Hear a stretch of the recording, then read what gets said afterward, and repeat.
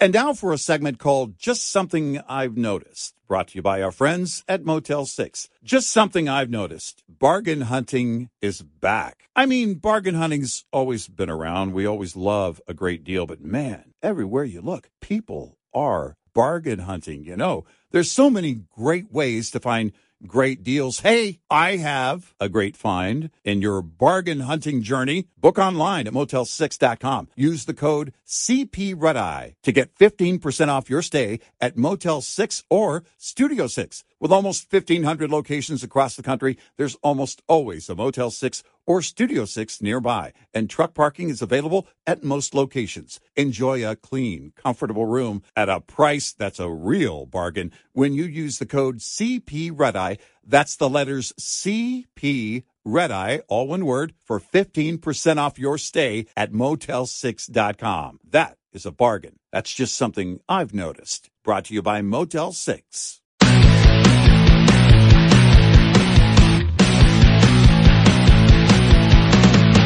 Now, it's Red Eye Radio. Gary McNamara and Eric Harley talk about everything from politics to social issues and news of the day. Whether you're up late or you're just starting your day, welcome to the show. This is Red Eye Radio. All across the USA and around the planet, we're Red Eye Radio. He's Eric Harley. I'm Gary McNamara. Download our Red Eye Radio app today and listen when and where you choose. Just want to take a couple of moments here and let everybody know, and hopefully you too will give your thoughts and prayers to a very good friend of ours and a very good friend of the show, Hal J, who since 1980, I believe it is, has done the morning show at our flagship station, WBAP. Announced here a couple of days ago that he has to undergo a heart transplant. Yeah. And I heard his interview yesterday and had me in tears because he's still got a great sense of humor as he's now will be, waiting to get a heart transplant. And they said the doctors or whoever was there, doctors, nurses, anything you're allergic to. And he said, yeah, hospital bills. Yeah. Yeah, Hal J goes back in terms of radio, goes back with my dad further than I do. My first day at this small town radio station, when I first started radio in '84, my dad was listening to WBAP when he picked me up. My car was in the shop. Mm-hmm. So my mom took me that morning, and then he picked me up at the end of the day. A lot of people may not know that Hal J and Dick Siegel at that time were doing split shifts. They were doing morning drive and afternoon drive. Yeah, it's great. Thinking about that just is mind-boggling. And we were on the way home, driving down Keel Road because it was a small town. The radio station, every radio station was out in the middle of nowhere, right? And so we're headed down Keel Road, driving away from the radio station. And my dad says to me, son, this would be a great hobby. I was fresh out of high school. This would be a great hobby. But if it's going to be a career, then maybe you think about military or law enforcement or something. And if you're one of these guys, and he's basically pointing to his radio in his old F-100. Back then, it wasn't old. It was only, I think, 3 years old at that time. And he said, if you're one of these guys, pointing to the radio, and he was listening to Hal J and Dick Siegel. And I remember their voices coming through because such a great team that they were. And it was just, it would cut through the airways and you could hear the voices. And I remember thinking to myself in the back of my mind, Dad, I'm never going to get to that point. So let's just temper the expectations. Just thinking in the back of my mind, I just remember that. And because it was my first day. And then years later, in 1996. I went to work. Our show back then was at our flagship station, WBAP. And starting in the year 2000, and that went on for over 9 years, I also did voices for Hal. And we executed live bits every morning. And it was so great to be in that room.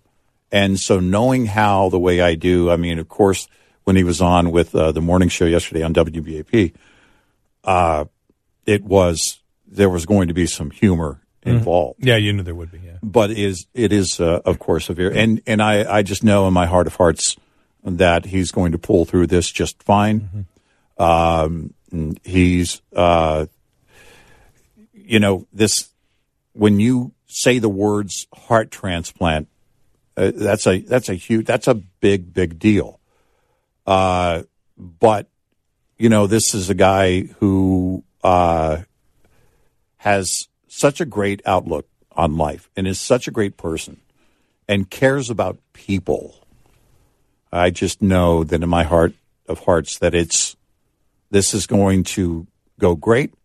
And he's going to beat expectations and do very well. So our thoughts and prayers are with him, his entire medical team, his lovely wife Anne, and his entire family. These are the things that, because years ago I remember being in the studio at our old place when it came down that Hal had a heart attack. And it was just, it was totally unexpected. I remember that and I day. just remember being shocked by that. And I was learning in the moments before his show would start, our show was ending, and it was just really, shocking to us all.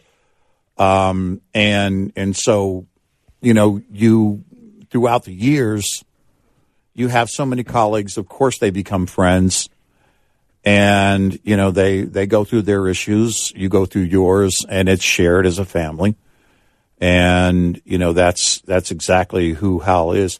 Hal's one of those radio personalities. For those that aren't familiar, if you're outside the Dallas-Fort Worth area, that is that kind of personality. He is the consummate companion on the radio, and if you're a listener, and I've been told this by countless listeners over the years, that you feel like you're a member of his family. You feel like you're a friend, and that's his demeanor on the air.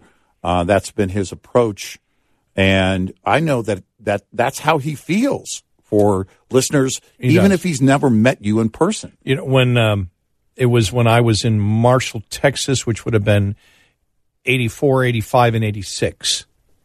And we used to come, for a number of reasons to Dallas. Yeah. And I'll never forget listening to Hal J. And you think about it for people, just a little inside radio, when you work in a small market, you always think, wow, to get to one of these big markets is never going to happen, but if it ever could.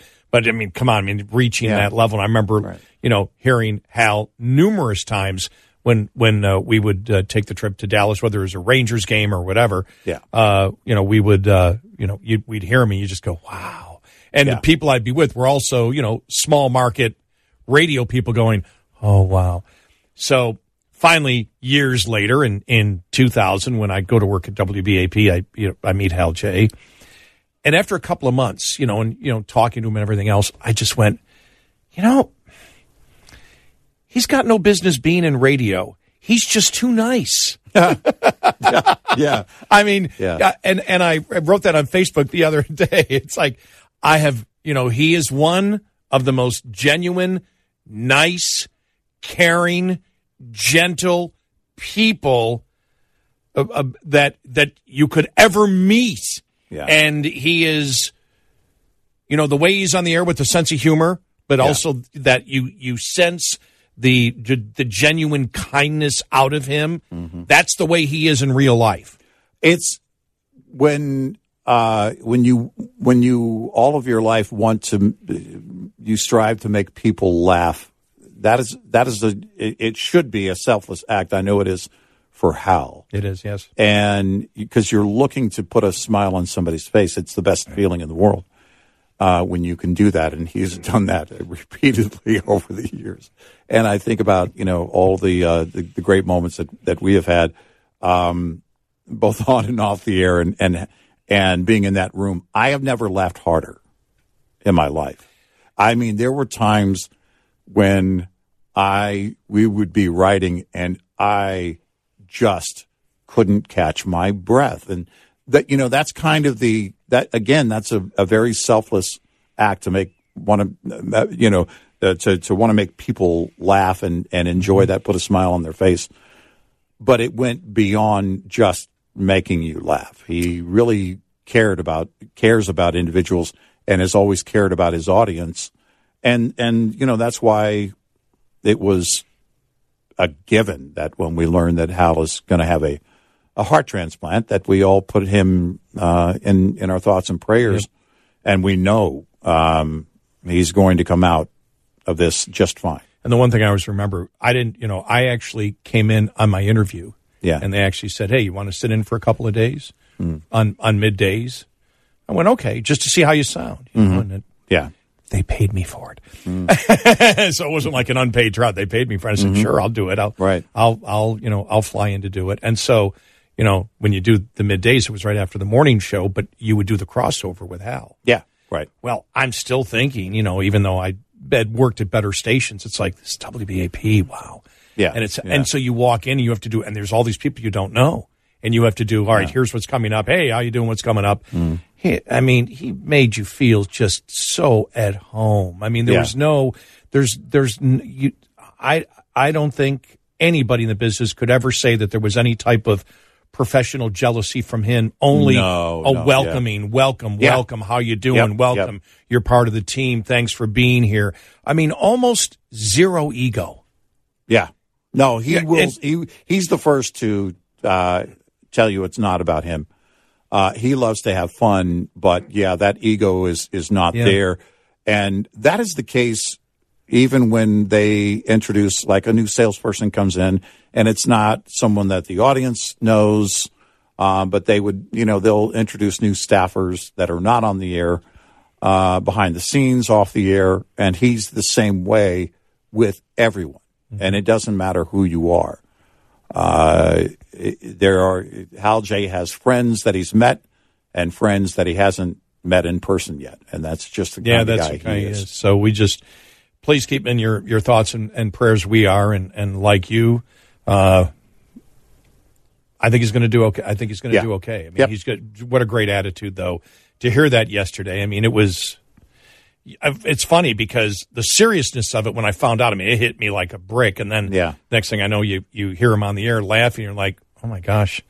Yeah. He's pulling it off. And at the same time saying, the psychological, he said this on the air, the psychological, stuff it does to you, knowing you have to have a heart transplant, is just unbelievable. And I'm like, wow. And then 10 seconds later, he's telling a joke and everybody's laughing. And it's like, wow, I just don't know if I could. Don't know if I could do that. Don't know. So I have so much admiration for him and so much respect for him, and we love him. He's always been a huge supporter of our show. Yes, and absolutely. So we just want to wish him and his family and his wife, Ann, and just everyone that knows him, because a lot of people that's close to him. He's got a lot of family that isn't blood. Yeah, no doubt. No doubt. I think he knows that. My gosh. That everyone on the morning show with him. Everyone. He's connected to everybody, and it's just because, he's again, that's the kind of person he is. You're a friend. He's friends with Nolan Ryan. But it's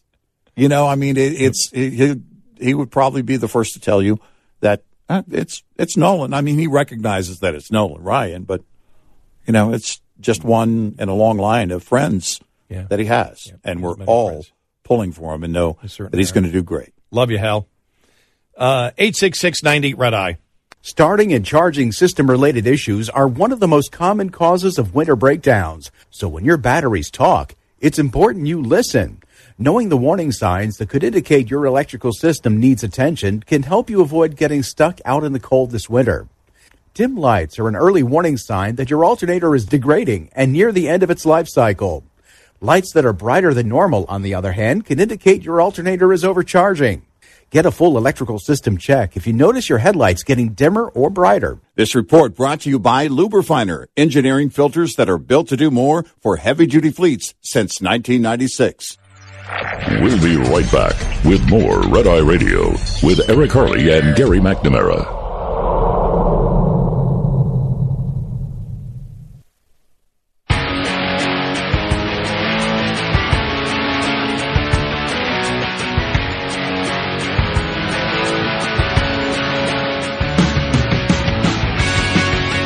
It's Red Eye Radio. He's Eric Harley, and I'm Gary McNamara, 866-90 Red Eye. We were earlier last hour, right up to the top of the hour, talking about Senator Ron Johnson on with Chuck Todd yesterday on Meet the Press, talking about Joe Biden, Hunter Biden, and Ron Johnson was unprepared for the interview on someone who you can easily defeat on every single argument, and we've made the case that we're just sick and tired of Republicans, not being prepared when they go do a show. Mm-hmm. And then go on Fox News to whine that they're not being treated fairly because he's a political activist. You can still label him a political activist and win every single argument with him if you do your homework. Mm-hmm. That was our point. Let's get to some calls. We go to Harry in Pittsburgh. Harry, welcome. You're on Red Eye Radio. Well, thank you very much, and I hope everything works out for your friend Hal. He sounds like an incredible human being. Thank you. He is. Thank you. Mr. Todd is a highly paid, highly trained professional liar who has a staff of highly paid, highly biased professional liars telling him what to say.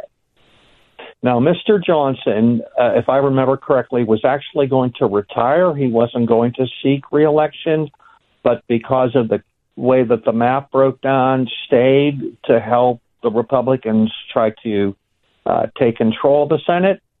So Mr. Johnson, his job is to actually take care of and help and listen to other people's. And Chuck Todd's job is to do nothing more than make millions of dollars for Chuck Todd.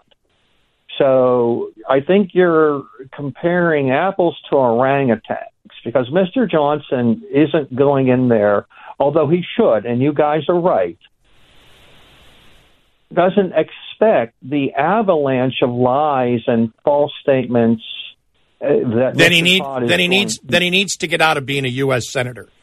You have a Republican Party. You have a party that has unlimited resources, and it isn't tough to figure out and go back and look at Chuck Todd's lies. The Internet exists. You have researchers. You have staff members. Harry, with all due respect, I'm sick and tired of these excuses that somehow the Republican Party is weak to somebody as poorly prepared as Chuck Todd is. Chuck Todd is not well prepared. You're giving Chuck Todd way more credit than you should give him. He's easy. You can dissect his arguments if you understand that when you walk in there, he's going to attack you. I agree. I agree. I'm not disagreeing with you. What I'm trying to say is the world's best skier can't outrun an avalanche. And the amount of... Yeah, you can in this case. Yeah, you absolutely can. And the reason is because you pointed out he's going to bombard you with lies. The truth defeats it all.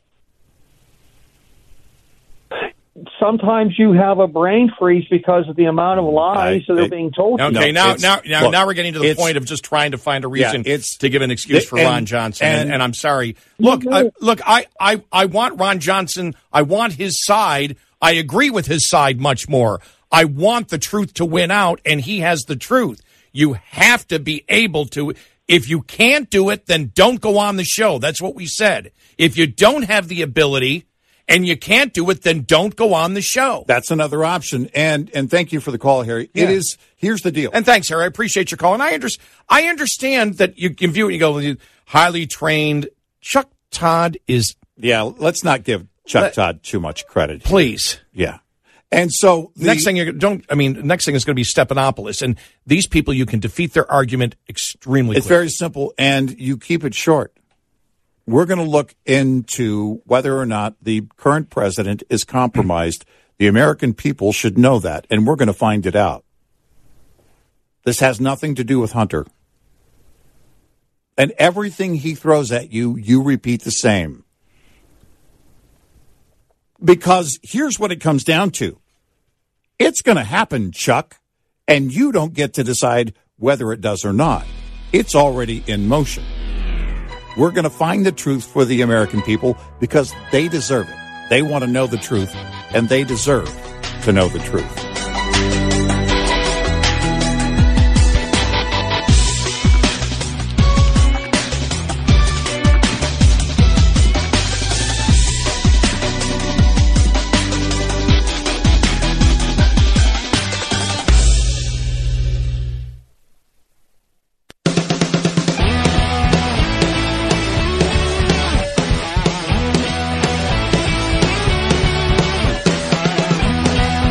Consider yourself canceled if you don't listen nightly. Red Eye Radio.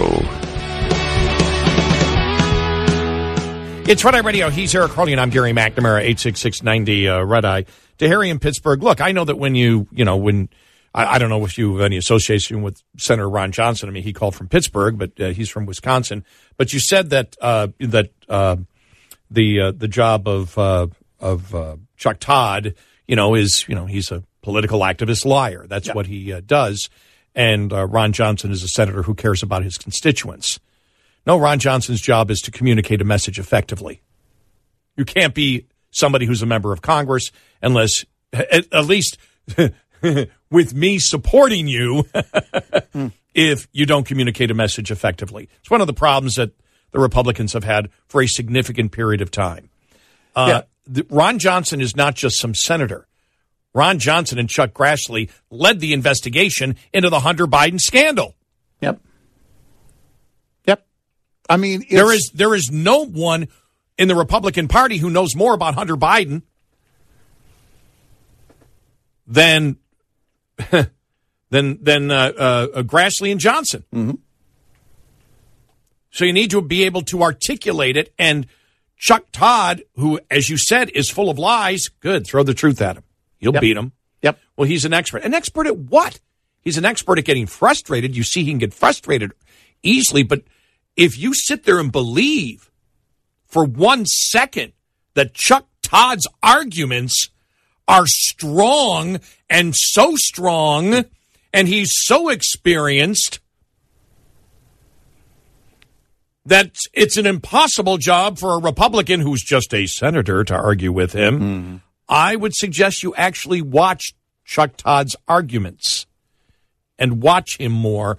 And if you do believe that he has found a way to get into some liar circular logic that nobody can defeat, please point out where precisely that is, because I don't see it. I know, Eric, you don't see it. No. Nope.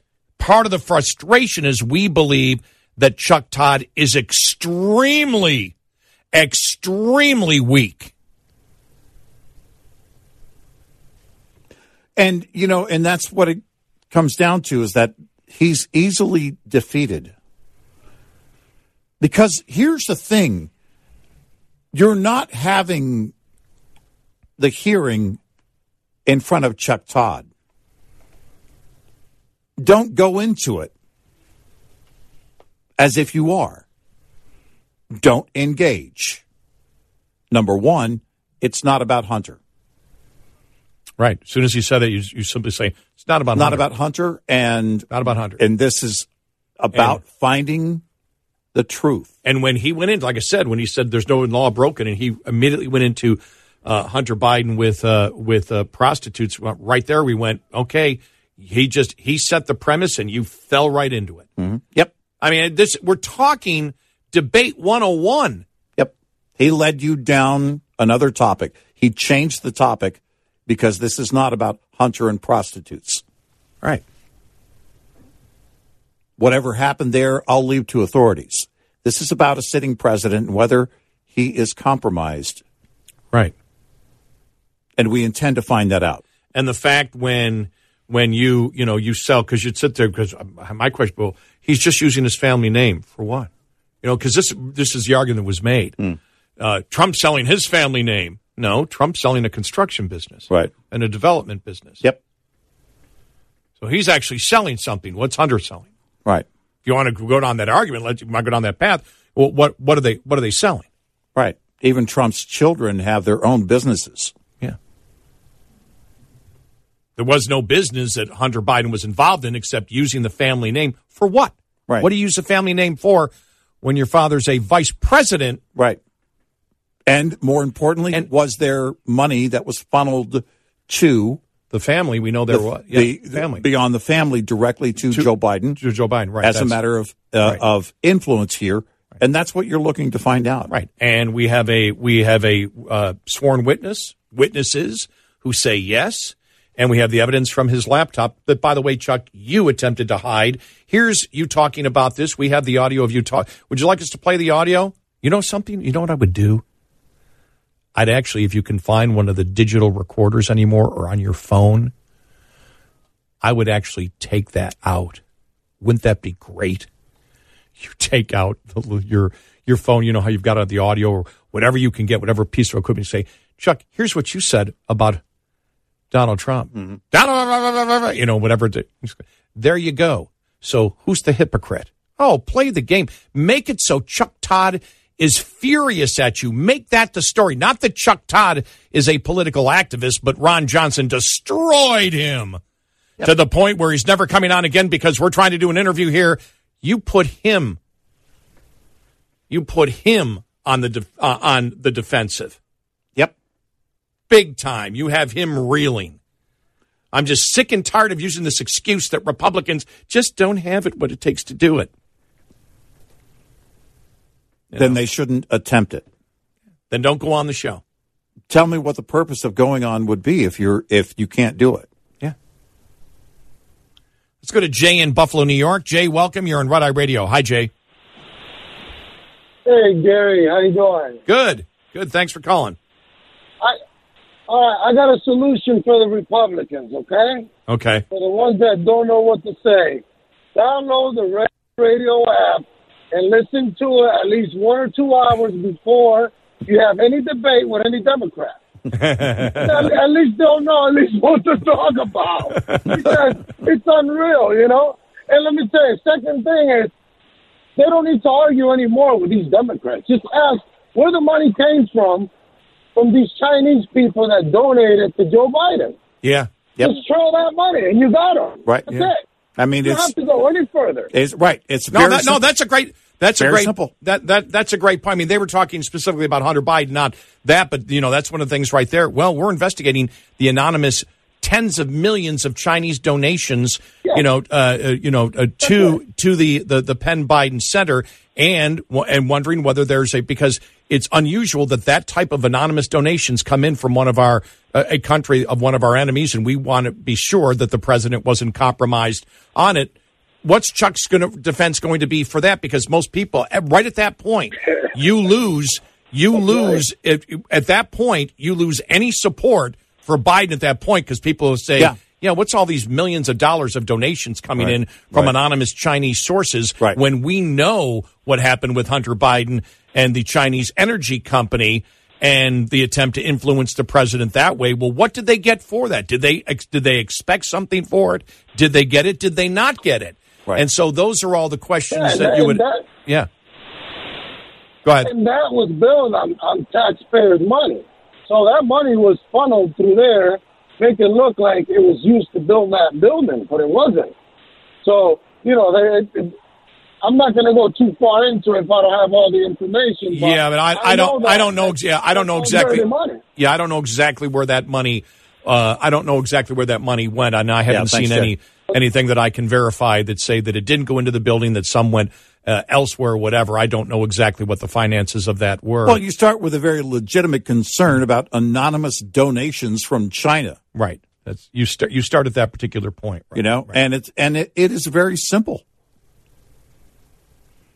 I saw over the weekend, because you look at, we talk about the DeSantis model, know how to argue, know how to debate. Right. And there was a story that came out over the weekend that after Florida Governor Ron DeSantis' office blasted the National Hockey League for hosting a discriminatory job fair that only allows certain groups of people to attend, the league backtracked and said the event is open to all individuals over 18 years of age. The event, titled Pathway to Hockey Summit, is scheduled for February 2nd during the All-Star festivities in Fort Lauderdale, Florida, and seeks to help diverse job seekers who are pursuing careers in hockey, according to the now deleted post by the National Hockey League promoting the event on LinkedIn.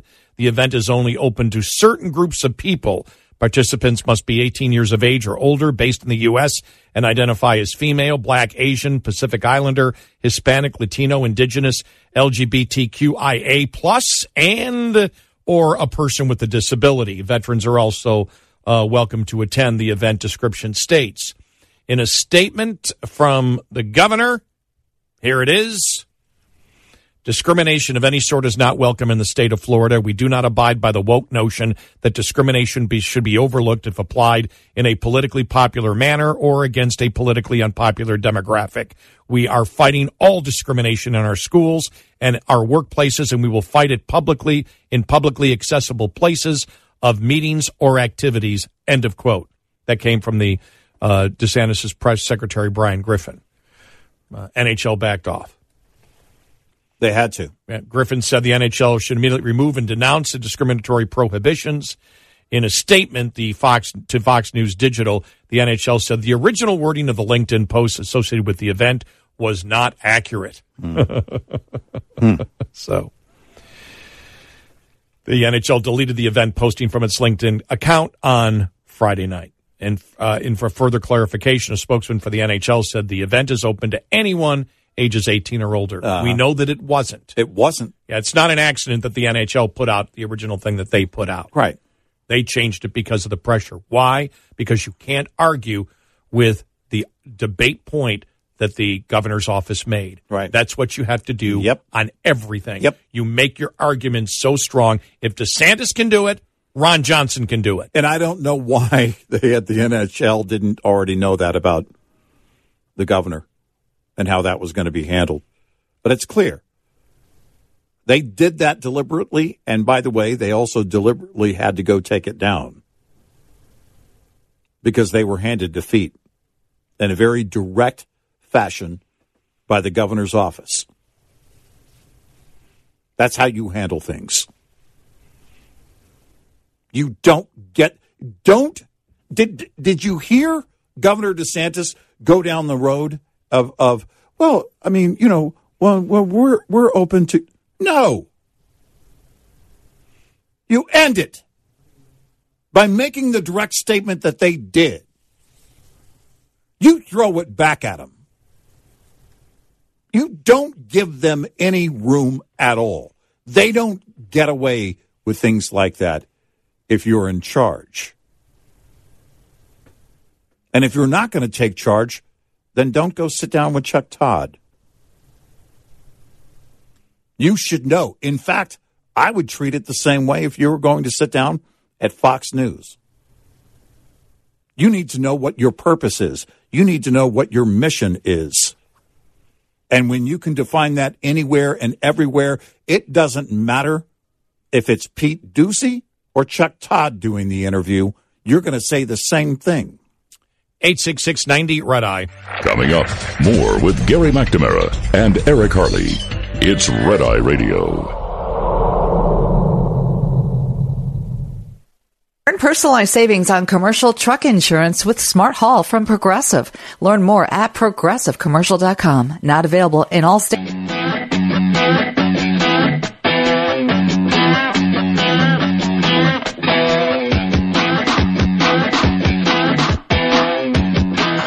It's Red Eye Radio. He's Eric Harley, and I'm Gary McNamara. Quickly to Paul in Idaho about Chuck Todd and Ron Johnson interview.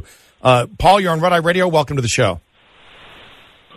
Good evening, gentlemen. Hi. Yeah, sorry about your friend that's going through what he's going through medically. Thanks. Best wishes and prayers to him. Appreciate it. Chuck Todd, I believe, has been a hack from the beginning. Remember, he was picked to cover for the loss of Tim Russert, who was a consummate professional journalist, knew his job well, and didn't treat people like they were children. And that's what I get. That's what I get from Chuck Todd. He's never filled the shoes, and he never will. That's the trouble, because he's trying to do something that he just doesn't have the ability to be able to do. Yep. Right. Now, he's a paid professional propagandist, and he knows one thing, and that's to make the Republicans look bad. He has no other job there. Now, when he proposes a question to somebody that should be coached and coached for at least a week, such as Ron Johnson, he needs to have the answers ahead of time, because he's going to have the follow-up questions coming at him in a barrage. Now, if you go into battle and you don't know what you're going to do before you go into battle, you're going to have a lot of soldiers laying on the field. And that's kind of the way I look at Ron Johnson and what he did, because I caught about half of that.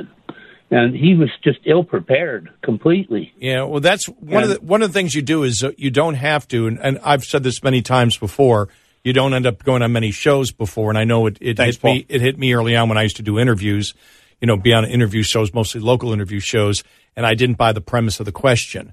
And so they got frustrated because you weren't going down their path. Well, I don't buy the premise. Your premise is wrong because of this. That's what he should have said. Well, your premise is wrong. I'm not looking at Hunter Biden is not important to me. It's the president that's important to me, and whether he is compromised by foreign governments because of the enrichment of his family through that. And that's what and people would go, yeah, exactly. And that's the problem there. By the way, it was Tom Brokaw actually filled in temporarily after Tim Russert died. Then David Gregory actually replaced Tim Russert on a full-time basis. Then Chuck Todd replaced David Gregory. Did I say Dick Gregory? I meant David Gregory. So David Gregory, but he was no Tim Russert either, David Gregory. Right. No, he wasn't. Replaced him, so.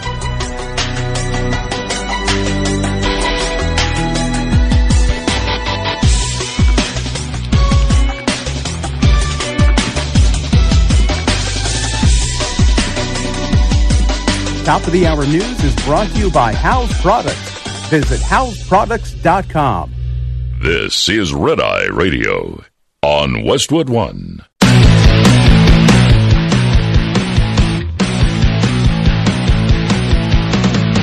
Now, it's Red Eye Radio. Gary McNamara and Eric Harley talk about everything from politics to social issues and news of the day.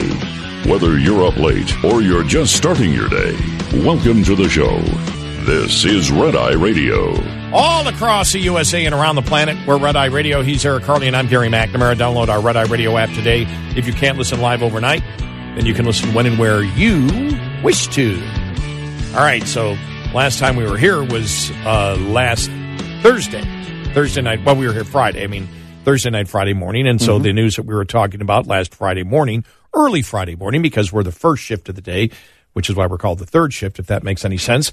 But we were talking about the news of last Thursday when Karine Jean-Pierre said this about the top secret documents. The search is clearly complete. They completed the search. The search is complete.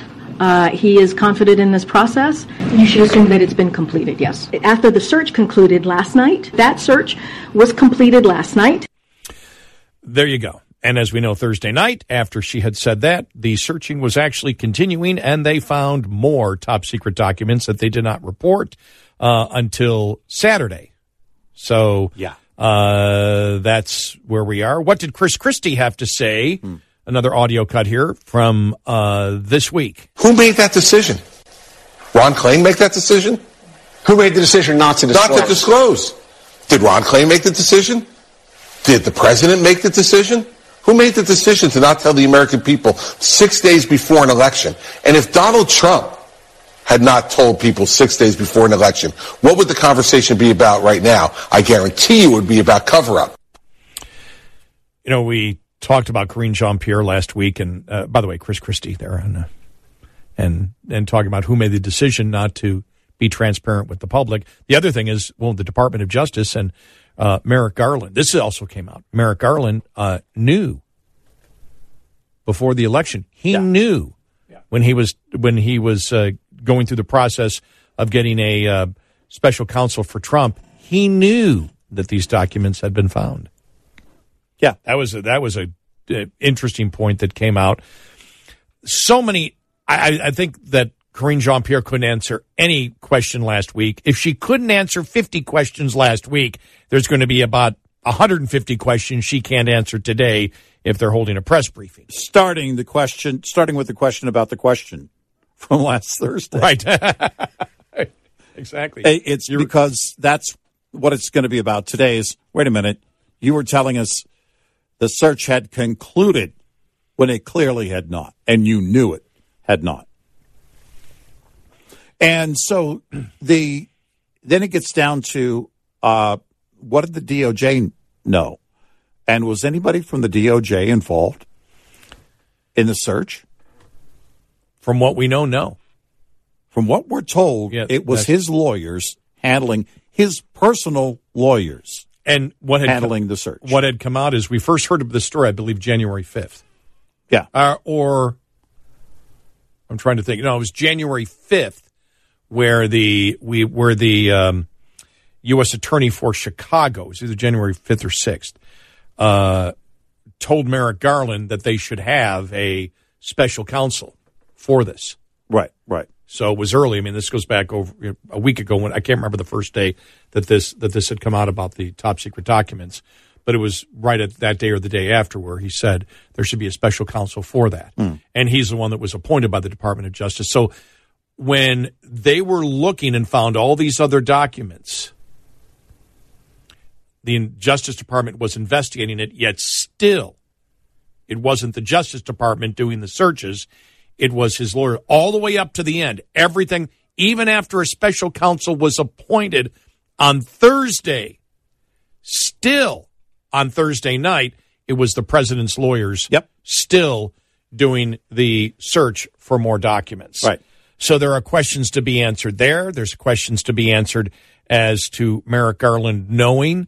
Of course, the question of transparency, which, again, is not going to go away at all because as they continue to talk about being, transparent, they're not transparent, and everybody knows that they're not. The other interesting thing here about this is the fact, and constitutional law professor Jonathan Turley, who apparently has dealt many times with top secret items, made the great point and said, look, all top secret papers are in a folder. And the folders are absolutely marked where you cannot mistake the fact that they are classified and they, classified top secret. And so he brought up earlier, late last week, which is earlier, he brought up the fact that because they were found in multiple locations and then divided, when they talked about finding one sheet, remember that? Mm-hmm. And he said, well, was that in a folder? Was that a sheet in a folder that it was originally put in? Right. Or was it just a sheet laying around? And the other 5 sheets that they found, were those sheets just laying around? Or were they in a folder? And if they were in a folder, you're telling me that knowing that this happened, it took 2 months to just take a walk through and see if there's any of these brightly covered top secret folders that are just hanging around. And he made the point, if they weren't in the folders, the whole inadvertent defense goes right out the window. Yeah, that's over. Because it was clearly somebody deliberately took them out of those folders to access them and left them out of the folders after they were accessed. The media seem to want to make a great big deal about, well, the Trump and this are 2 different circumstances. You're comparing apples to oranges. Okay, I'll bite on that one. They're different. One dealt with Trump, one dealt with Biden. So that right there makes them different. Yeah. As been pointed out, though, with Trump, this is something that's been going on for a year and a half. Or almost 2 years, but a year and a half, because it was really, last summer where they really started getting into the, negotiations and everything else. Right. And And so, then we got to September and October when it really heated up. But as we know, this was a negotiation that was going on from the time that he was out of office. Everybody knew that he had, everybody that needed to know, the National Archives knew exactly what he had, right? Yep. And they were monitoring exactly what he had. And they were going back and forth, and Trump, they had a disagreement. Now, what will eventually come out from that investigation, we will see. But everybody knew where it was. It was in one room. And when the National Archives told him, we want it locked up, they locked him up. Yep. The Secret Service was there all the time. That's the Trump. Here, nobody apparently ever knew that these top secret documents were missing. Why? National Archives never knew about it. Nobody knew about it. National Archives didn't know about it. Joe Biden didn't know about it. Well, who knew about it? Somebody knew about it. Somebody had to know about it. And if the National Archives wasn't aware, does that mean somebody went in, accessed the archives, and took only a few documents out? When you have the National Archives that apparently didn't know about it, when you have Joe Biden that doesn't have the ability to declassify, and so you have then them found in four different locations. Wait. Yes, technically. Assuming that the last batch that was found, there were two found in the home. Right, two found in the home. And then two a third one right. found, and we don't know the exact location of that. And then the University of Pennsylvania documents, which began the whole thing. So the question would be, did anybody at the National Archives know, is there any record of these documents not being there? Even if they didn't pay attention to that record for several years, that boggles the mind. But again, was there any record at all of those documents being taken? Because it appears we have a handful of documents that were taken, not files and files, because the media made a big deal out of originally saying, well, see, it was only a few documents. Trump had hundreds of documents. Okay, let's take a look at that. From the beginning, in the process of moving documents, the National Archives was aware of what Trump had. Right. We now know that. Now, I haven't seen anyone say the National Archives was aware that these documents that were found were missing. From the Biden documents were missing. I haven't seen anybody say that. In fact, we're led to believe by the reporting so far that they weren't aware at all. But the biggest problem seems to be that they were divided, these documents, in four different places. So I guess you could make the case, if you want to play the little game, yeah, but by 4 times the number of places, 4 times, 400% more locations than Trump. If you're going to play that game, play the game. We're just, they're the ones that, if you want to know the differences, we're just telling you the differences between the Trump thing and what's going on here. And so you had 4 locations, which means they were divided somehow between 4 different places. Then you have the possible separation of the documents from the folders. Yeah, or separated from, the folders or the box of folders or whatever. Yeah. But the separation and then the concern now that these documents were not found in a folder, but they were just the sheets, the actual information that came from within the folders, because that was the thing. If you knew that the documents were there and they were in the folder, you would see it. Because they're so, as Jonathan Turley wrote, They're so clearly and distinctly marked, the folders. If they are on a piece of paper, it shows that somebody took that piece of paper out of the folder, and at that point, there's hell to pay. Yeah. Yep. Because they're documents that, and again, they're documents laying around a house that Hunter Biden was renting for a significant period of time. And with all these folders, when Hunter Biden was living there, there was no Secret Service protection. Right. There was no Secret Service security. Right. Is that why he's going to the vet defense? The Corvette defense? Because he was living there. So there was no Secret Service protection at that time. There was no security over those documents.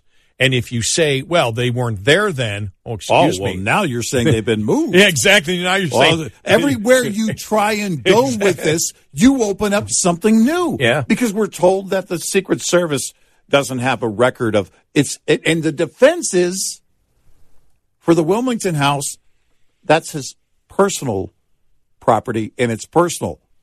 He's a sitting president. There is no personal. There's nothing personal. And the Secret Service, if you're telling us they're not keeping track of who's coming and going at his house in Delaware, which you could argue would be the most vulnerable place for him to be in terms of a regular place that he would visit, then now we've got a whole line of questions down that, because that's where I would start. I wonder if Ducey will start there today. Well, are you telling me the Secret Service doesn't keep track of people coming and going at the president's home in Wilmington? Yeah, and that's Andrew McCarthy brought that up. Former U.S. attorney. He just said, "You're telling me that if there was an investigation to harm the president that was based out of Wilmington, some kind of plot to harm the president or whatever, that might had to do with employees that were around the house or whatever, that the Secret Service doesn't keep a record of everybody walking into that house and coming out of that house." And he said, "I don't buy it." Because if that is the case, we've got a whole new committee that we have to get together for the Republicans, and they're going to have to look into what's going on at the Secret Service. Why aren't they doing their job?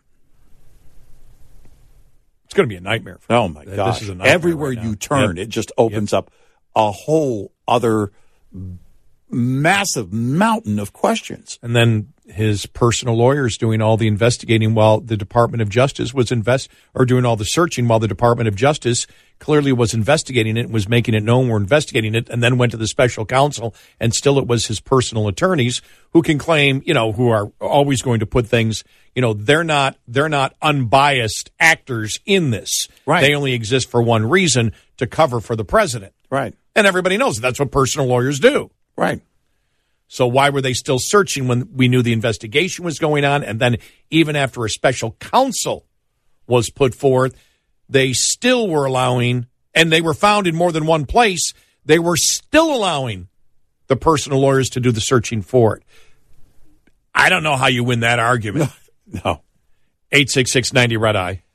The National Oceanic and Atmospheric Administration recently released its list of 2022 natural disasters, causing at least $1 billion with a B dollars in damage. The initial list coming out with $18 billion disasters for the calendar year. USDA meteorologist Brad Rippey says 11 of those were severe weather outbreak disasters. Starting with the Texas hailstorm in February that occurred on the 21st and 22nd of 2022. And then ending with a sprawling severe weather outbreak that occurred in much of the northern and central United States from July 22nd to 24th. Even more significant, according to Rippey. That may be a bit of a warning to us that we could go through another very active year in 2023, given the continuing La Nina conditions, active storm track, and so the potential for more high wind events, large hail, isolated tornado outbreaks, even derecho type events. I'm Rod Bain reporting for the U.S. Department of Agriculture in Washington, D.C. The USDA report is brought to you by Cenex Roadmaster XL Premium Highway Diesel Fuel. Lines open for your calls. 866-90-RED-EYE on Red Eye Radio.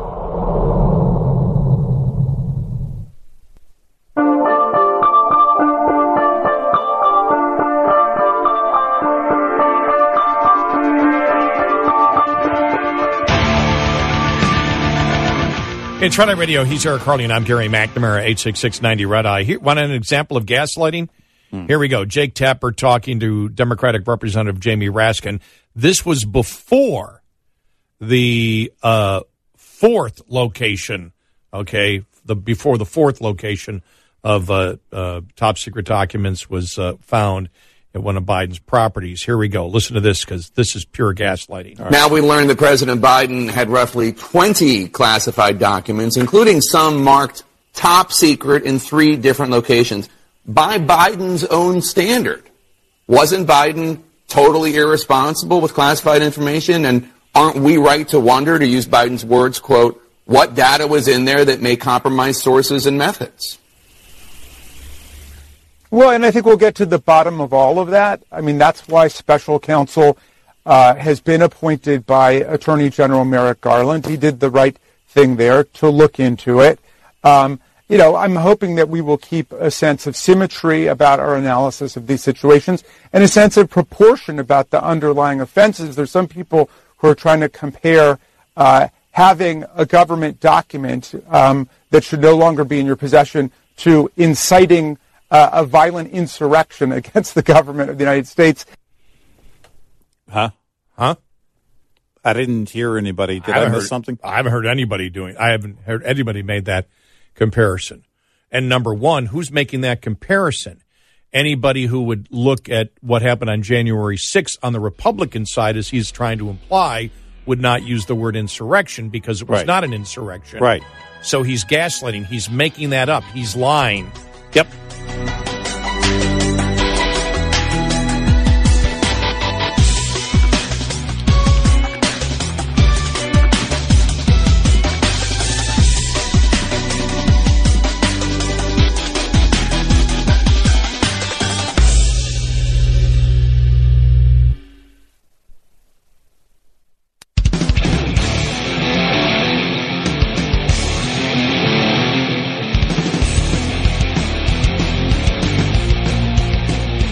On your smart speaker, say, play Red Eye Radio. And, if you're really nice, she might. Red Eye Radio.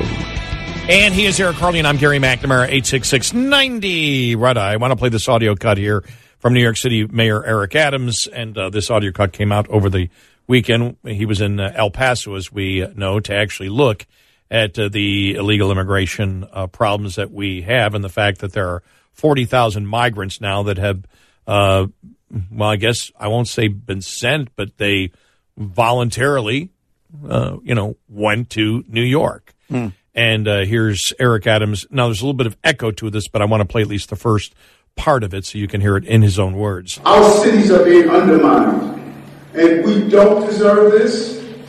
Migrants don't deserve this. And the people who live in the cities don't deserve this. We expect more from our national government, our national leaders is what he said. We expect more from our national leaders. Sorry, that was just cut off, but he didn't say. He just did the generic national leaders. He didn't say this is the administration. They need to stop this. Right. So he's still not telling the truth. No, I mean, this is on the Biden administration. Right. It's on Biden. Play all the games you want, but it's on Biden. And everybody knows it. Right. There isn't anyone. Remember, we're still being told by Mayorkas, the official policy, the official opinion of the government is the border is secure. Mayorkas is the head. He's still stating it. Yep. Everybody knows it's a lie. Every single Democrat knows that the president and Mayorkas are lying about the border. But it's okay. I did see, where was it? I did see there were farmers. Another story came out from Arizona where it said farmers are furious because the illegal migration across the border is destroying their crops. Right. Don't know what to say. That's what Arizona wants. Yep. That's how they're voting. Arizona wants this. I don't know. I don't know. I mean, if a cry to the national government, I guess you can do that. But the fact is, Arizona, the people of Arizona voted for it. Not maybe you didn't, and others didn't. And if you live in Arizona listening right now, you might not have because you're much more conservative and you view that immigration, illegal immigration, is a totally separate topic than illegal immigration into this country, and the Biden administration not following immigration laws. You view that as a problem, but the majority of voters in Arizona do not. They want chaos at the border. Yep. In Arizona. They're okay with that. The government does now. That's what the state government wants. The state government of Arizona wants the chaos at the border. Yep. They don't want to stop it. I don't know why this is so hard for the people of Arizona or anyone else on the border to understand. They want this. What's so hard to understand? Well, and a choice that's made in the wake of a current president who was bragging about it and campaigning on it and then made it happen. Yeah. As president of the U.S. And still said it last week. And still said it last week. And you're going to have to talk to the people who voted in your state for this to continue in your state to increase the madness. I remember, I'm old enough to remember, when Arizona was concerned about it. And apparently not enough people are. This is an interesting story. On Friday, Wyoming lawmakers introduced a bill that would ban the sale of new electric vehicles at a time when many states, including Massachusetts, New York, and Vermont, are considering bans on gas-powered cars, while some states like California have already advanced such legislation. Wyoming State Joint Resolution, SJ 0004, is a bill expressing support for phasing out the sale of new electric vehicles in Wyoming by 2035. And notes oil and gas production has long been one of Wyoming's proud and valued industries. The oil and gas industry in Wyoming has created countless jobs and has contributed revenues to the state of Washington throughout the state's history, the legislation reads. According to the Daily Mail, the bill was put forward by State Senator Jim Anderson and a group of state legislators. The bill says the U.S. has consistently invested in the oil and gas industry to sustain gas-powered vehicles, and that investment has resulted in the continued employment of thousands of people in the oil and gas industry in Wyoming and throughout the country. These measures would ensure the stability of Wyoming's oil and gas industry, which has generated revenues for the state of Wyoming throughout its history and created countless jobs. So there you go. The critical minerals also used in the electric batteries are not easily recyclable or disposable, the bill adds. Speaking to the Cowboy State Daily. All right. There's a good newspaper. GOP state, I just love the name of it. GOP State Senator Brian Bunner said the bill was slightly tongue-in-cheek, but that it's a very serious issue that deserves some public discussion. So they're not really going to do that. Well, at least bring it to the surface and talk about what the left isn't talking about. Finish the equation. What can be done about what happens to the old batteries? What happens when, because of mandates, you have a mandated demand that grows? Where are you going to get everything you need to build these and power these vehicles? We can't ramp that up between now and 2035. Yeah, who was saying? It's not even. Was that you saying? Who said that last week? Yeah, it was. It was one of the economists. His last name is Zion, and he made the statement that as a nation we've never ramped up to that extent, to the extent that we would need to over the next decade or so, in the materials needed in terms of mining. The materials needed to build those cars. And then beyond that, we would add, and I would add, maintain those cars and maintain a grid to power those cars. This is the problem. It's not going to be that is not sustainable. Zion believes, as an economist, he believes states like California are going to kick the can down the road, and the 2035 thing isn't going to happen because a few years ahead of that, they'll realize they're not close to meeting that goal. And there will be a severe shortage, which is an impact on the California economy, of course. If they don't have enough materials, then they don't have enough cars. If they don't have enough cars, you're going to tell me they're going to just stop selling new cars in California? You know, it's really interesting. There was a YouTube video, and there was some profanity in it. I'm going to have to make sure I edit it out. I'll see if we can play it later on this week from Konstantin Kizin, who is a Russian-British comedian and political commentator. He does both, but he was at Oxford. And, you know, you ever see Jordan Peterson at Oxford or whatever, but he was speaking, and he's, you know, talked about the woke culture has gone too far. And one of the things he talked about, you know, Martin Luther King Day, and he says, you want to stop racism? The only thing that matters is you treat everybody basically as an individual. Yep. The only thing that matters is the content of character. Nothing else matters. Nothing. Right. Nothing. If you bring up something else that, you know, then you're a racist. Right. It's the only thing that matters is that, and then he got into climate change.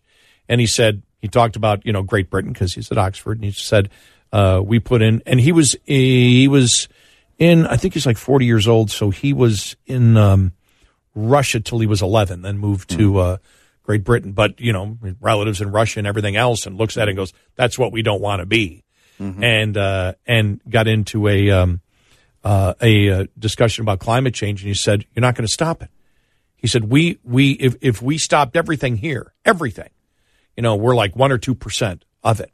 He said, all of so you look at where the increase is going to come, who's going to be producing, you know, 90% of what is being put into the atmosphere. It's all poor countries. Yeah. It's all poor countries because it's all Asia, Africa, South America. Right. He said, they're not going to stop. They're all poor. You're not going to tell a poor person, sorry. You're not going to do what Obama did. Right. Obama went to Africa. Sorry, Africa. You can't have what we have. We have to cut back, but you can't have the modern conveniences. You can't have air conditioning. Remember, he said air conditioning. You can't have the modern cars that we have today. You can't have an industrial revolution. Right. You cannot have an industrial revolution. You can't have it because the seas will be boiling. Now let me get back in my 747. Bye, you suckers. Bye. Yep. And, you know, that entire idea, we're going to stop. Just imagine. We're going to stop manufacturing. Somebody will manufacture it. And you think that those other nations are going to care about any kind of global warming standard? He goes, those people are poor. They're in poverty. Poverty trumps all. Goes, they're going to see opportunity to get them to a place that they've never been before. They're going to see a wealth expansion. And by their standards, they'll never care. And he said, so even if you believe in global warming, this was his argument, even if I believe in it, I wouldn't want it because I know we can't stop it. So the only way we can stop it, if I believe in global warming, and this really is the, what's his name? I can't think of the name. Bjorn Lomborg. Bjorn Lomborg. Him, I remember that, the other guy that was part of the Twitter files, Schellenberger, same thing. Yeah. They both believe that they're part of that. Yeah, we believe that global warming is probably happening, and part of it probably is due to human beings. We really don't know how much of it is, but everything that they want to do is the wrong thing to do. That if you want, even if you believe in it, if you truly believe in it, you're not going to waste resources on things that aren't going to do any good. And, he goes, and that's what they've been stating for the longest time, and this Konstantin Kizin said the same thing. He said, even if I believed in it, you can't stop it because the poor nations are not going to remain poor. No. They're not going to do it. So you can't do it, and you can't ask them to remain poor or demand or force them to remain poor. So the only thing that we can do is look for all the technology we can in the future that is actually sustainable. And I mean sustainable in the fact that you can produce consistent forms of energy. Reliable.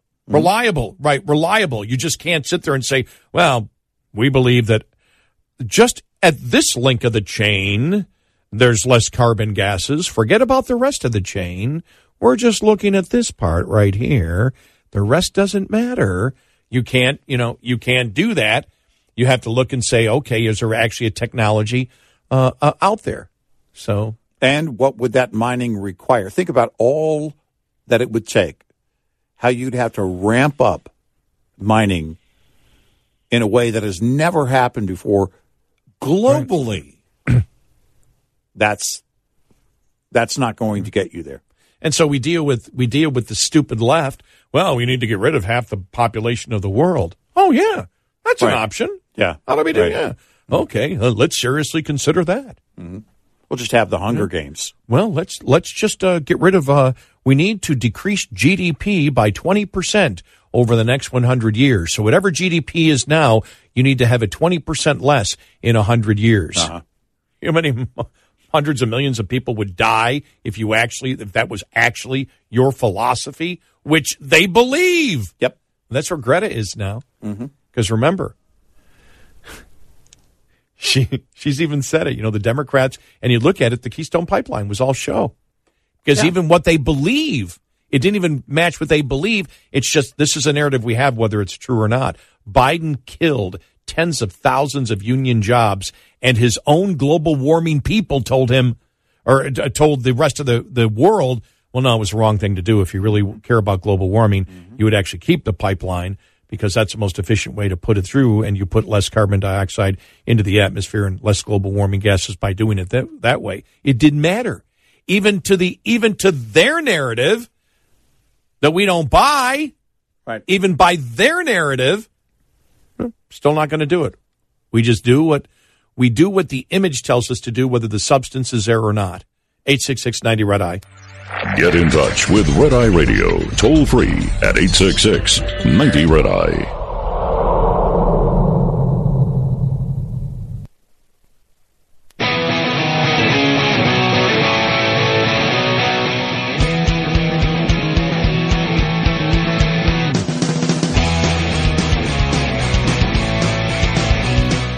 It's Red Eye Radio. He's Eric Carly, and I'm Gary McNamara, 866-90-RED-EYE. Yeah, I'm thinking I go to sleep here this morning, wake up, and it's like, we found more documents. It's like, yeah. Start out as one, and then went to the garage, and then in the house, then more in another location. Wow, what a cluster. Seriously. One in a recipe book in the kitchen. Or should I say clusters? Yeah. Yeah. I mean, at this point, you just have to assume they're going to find more. Yeah. It's amazing. It's just a mess.